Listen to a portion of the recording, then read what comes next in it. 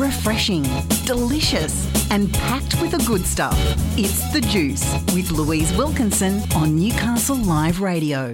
It's Money Mondays, and that means we welcome back our money expert, Phil Bamback. Now, before we came on today, I did text Phil, full disclosure, and I said I would like to talk about the new government announcements in regards to the minimum wage increase and also the super increase. And my first question is WTAF. So... The reason that we love Phil is because he, talks to people like me, not in a condescending way, but he actually makes it make sense. So here to give you the juice on what the announcement was last week, Phil Bamback, welcome back to the juice. Yeah, look, I love that song. Every time I hear it, it just makes me happy, Louise. Anyway, yeah, look, I think we can add on top of the 5.2% minimum wage increase and the 0.5% increase in super that's going to keep going up until July 2025. I think we can add what people call inflation, what I prefer to call the devaluation of the dollar. That's really affecting us all. Yeah. And, supply chain issues. There's many, many, many things that are really hurting businesses at the moment. And these two, the minimum wage rise and the super increase, are definitely going to hurt, no matter what anyone says, a huge amount of businesses out there that are struggling to even break even. And I really should say that, firstly, I think we all as a society would think that it's right for people to earn enough money to have to have a house or to have shelter and to have food. I don't think anyone says that that shouldn't be how it is, but yeah, man, there's going to be some trouble brewing out there, I think. Yeah, look, I mean, we're quite open about the fact that I am a small business owner, and in my space in the arts, when the dollar gets tighter, it's always a challenge for us to operate because it's the first thing that goes. People can't do without petrol, they can't do without food, they can't do without their utilities. So if they need to cut back anywhere, usually, it would be, the kids' dance class or whatever it is. So for me, coming out of this pandemic, particularly in 2021, and I've said this to so many people because I think it's a surprise to people. They think, okay, everything's back to normal now, businesses are bouncing back. But I myself, in my personal experience, and I've spoken to a lot of business owners who feel the same, we're actually hurting more now than we were in 2020. Yeah. Look, everyone had a real shock, I think, over the last however many years, and a couple of rate rises and inflation as it is, the discretionary spending is going to be cut. Yeah. People don't have an option. No. I often talk about side hustles and make more money, or lots of people actually don't have the capacity to do that. They're at their maximum capacity now, maybe, working a full-time job and a part-time job, and there's things out there that you just can't change depending on your situation. So, yeah, discretionary spending is going to be hit hard, and you are in the firing line for that. Yeah. Although, Louise, luckily for you, you do deal in that space of children. It could be children and pets. So a lot of people will just spend their last dollar on their kids and pets. Yeah. So, I've just had a very expensive vet bill. My dog dislocated his hip. He's got a lovely pink bandage on, and I'm $2,500 poorer. Yeah, look, our little puppy, I call our little dog the $10,000 dog because it just costs that much to to keep her alive. But that's what we do if we've got the money. Absolutely. But yeah, look, it's tough out there, and people are going to struggle. There's no doubt. So, look, I do understand what's happening. I do see some upsides to the higher wages. And there are some, like, happier staff, more productivity, less absenteeism, potentially. Higher wages may stop the churn that many businesses are experiencing with people chasing another $1 an hour here, another $1 an hour there. Yeah. It could stimulate consumer spending and add to the bottom line, but what's the biggest upside for me, and this is, this is me being me, I suppose, just thinking the way I do, but it mostly is going to benefit women, because mostly it's women who are on the minimum wage, and the minority workers, and all the statistics and all the research around the world says that if we support and lift women up, then we lift children out of poverty, we lift education, we lift we lower the rates of, domestic violence. There are a whole heap of things that could possibly be a wonderful benefit for the wage increase. Yeah. And look, I do want to make it clear as well, is that, we all want to be not working for no reason. We want to see those benefits. We want our staff to be happy and well remunerated for what they do. So there are some benefits, obviously. Now, what is the downside? I think that the immediate downside for me, I'm in the insurance industry. That's one of the businesses I'm in. So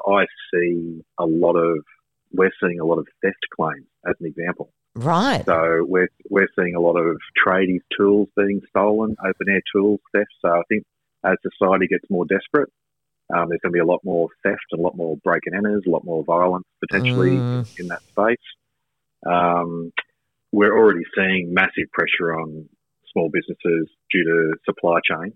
Yes. They can't get, I went out for dinner for my beautiful wife's birthday on Saturday night, and there was not a salad in the whole restaurant we could order because there's just no rocket in Newcastle, apparently. No, there isn't. I've looked. Which is a small thing, right? But we would have ordered 2 or 3 salads because we do like our salads. Yeah. And so just that one thing stopped that business earning an extra, I don't know, whatever the 3 salads would have cost us that night to have. So there's a lot of pressure on supply chains, and it is hurting business profits.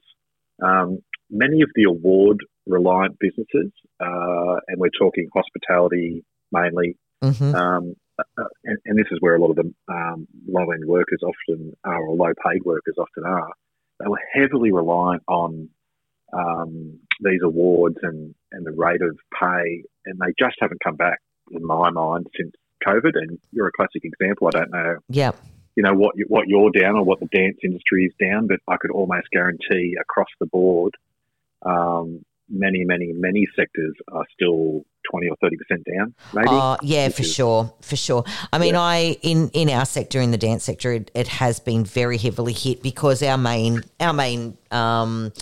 enrollment period is January, and Omicron was going off its head at that point. Yeah, so the timing was terrible. The timing was awful. And I've even seen, and it breaks my heart, businesses that, I mean, we are very close in the dance community, and there are businesses that I've seen actually start GoFundMes to keep open in the last couple of months. Okay. Yeah.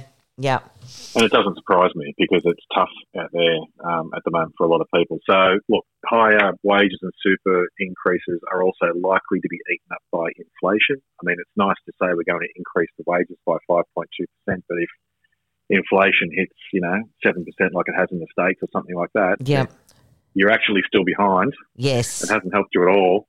I don't know what a lettuce costs now, but there's a lot of memes going around. It seems like they're $12 or something. So, yeah, I saw a meme that said, go and seek some financial advice to prepare to buy your first lettuce.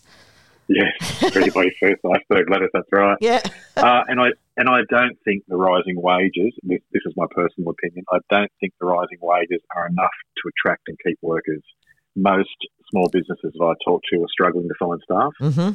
In fact, all small businesses I talk to are struggling to find staff. So there's a massive I'm going to call it an underemployment problem in this country. That there's just not enough people to do the work that we all need them to do. So I'm not sure it's actually going to affect all the things that are possible for the upside. I think that people are just going to take that money and spend it on just normal things like, all the things that aren't discretionary, the things that you need every day, the fuel, your housing, your kids at school or whatever else. So, I don't really see it having, to be honest, a lot of impact on the upside.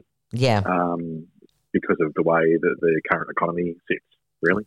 Yeah, absolutely. Yeah. So what would you suggest for small businesses or for businesses in general? Look, this is kind of my bag. I used to play in this space a lot, so I've got a heap of stuff here, so we'll just roll through it. First of all, you've got to have and get solid advice from people you trust. So you really should have, trusted accountants, trusted financial planners, business coaches, or whoever else. But the reality is a lot of people can't afford it. So, but there is a lot of good stuff online. So get some solid advice. A classic one that I used to use whenever people used to come into my coaching space was, why don't we increase your prices by 20% tomorrow? And most people absolutely freak out. They don't see it's possible. They think they're going to lose all of their clients, right? But there is a matrix, and if anyone ever wants the spreadsheet, just reach out to Louise and I'll get it sent to you. But there's a matrix that says something like, if you increase your prices by 20%, you can probably afford to lose 20 or 30% of your clients and still make the same net profit. So it's actually not as dangerous as you think. And every time we've increased prices by 20%, it's been less dramatic than the business owner would have thought it was going to be. And in fact, they've always, except in one case actually, but generally they've always increased their profits over the longer term. Yeah. So increase your prices, don't discount. So alternatively, the flip side to that increasing your prices, if you discount to get work, you've got to increase your clients by 20 or 30%. Yeah. Which means you've got to spend money, you've got to have, there's labour costs involved in that. So just don't discount whatever you do. Discounting is really dangerous. Some people will just accept reduced profits. That's a no thanks from me, but maybe someone needs to consider it. Yeah. Here's a controversial one. Some employment contracts do not state that super must be paid on top of your base salary. So in theory, as the super and increases year by year, you could just carve that out of their base salary so that the actual package doesn't increase. Not suggesting that's the right or the wrong thing to do, but there's a whole bunch of lawyer stuff going on in the background about that because some people are okay with it, some people aren't. Increase your workers' productivity. I can almost guarantee that most are not performing as well as you would like. And I think there's some kind of statistics like admin people, and with love in my heart to the admin people out there, don't hold it against me, but you maybe only do like 25 minutes of work an hour. There's a lot of non-productive chatting, talking, not doing work that's productive in the workplace, and it's well documented, it's well known. So you can, think about increasing your workers' productivity. I actually have a structured meeting monthly with my people on whether they're costing me money or making me money. It's brutal. Yeah. But I want everyone. I want the admin staff to know that I think you're making me money or you're currently still costing me money. And if nothing else, because most employees don't think like that, it helps them understand what levels of productivity they need to be at, to make money. That structured feedback loop often will turn an unperforming staff member into a superstar within a couple of months. Yeah. And I always advertise for key positions. So, again, brutal. Yeah. But that just means that my key people know that they're replaceable. And we're always trying to grow. So if I'm always interviewing for positions that people currently have, I can tell you it drives productivity, whether people like it or not. It doesn't really matter. It does drive productivity in our business. Yeah. Develop leaders in your team, create effective business units. So 3 people doing one job, or if 3 people can do one job, it's very difficult to blow up. Like we have some teams where, I'll get one person, I'm sick for the day, and one person's got some other reason that they're not coming to work. At least I've got one person that can turn up and do the productive tasks. I like the EBUs. And you know what? There's a couple of others there, but I think one of the most important things from my perspective is if you've got key people in your business, give them the golden handcuffs. You have to keep them. It costs so much money to train someone else up to do a key role. And I think the last time I looked, it was like it costs you 50 or 60 grand to get a new person in, to train them up. Lost profit, lost productivity, because you're losing profit and productivity on the last few months or whatever of the last person going out. It's a huge cost to business. Yeah. So keeping and retaining key staff is one of the key factors. And I call it the golden handcuffs. And for some people, it's a percentage of the business. For some people, it's a bonus. For some people, you pay for their car lease. Yeah. Everyone's different. More time off, flexibility with their kids. Who knows, right? But the golden handcuffs. But those are some of the things that I'd probably be thinking about. But mostly, I'd be thinking about productivity with your staff. Good leaders in your business, good team members are going to make you money. And if you need to make more money because of the pressures on supply chains and wage increases, productivity is going to be a key factor, I think, in your space. Yeah. Yeah, 100%. That's my 10 cents worth. Yeah, Phil, this has been fantastic because, when I saw all the announcements come out, I knew that there would be pros and cons to each, and I knew that we needed to chat about this ASAP. So I appreciate you being able to break this down for us today. It's been super, super helpful. So thank you very much, my friend. Lucky last to jump in. There's more coming. Right? So there's more wage increases coming. Like we all need to get over it because it is coming. Yeah. And to think differently about it. How can we make our businesses more profitable? How can we increase productivity, and don't delve on the side of doom and gloom, because it is what it is. You know? Yeah. Yeah, I really do like the reframe and thinking about how we can drive productivity rather than get stuck in the fact that we have to be paying more out. That's super helpful, and I think that will be super helpful to a lot of small businesses out there who were, a little bit shocked last week, and a little bit of scrambling and recalculating needed to be done. But this has been a super helpful discussion, Phil, so thank you so much. My pleasure.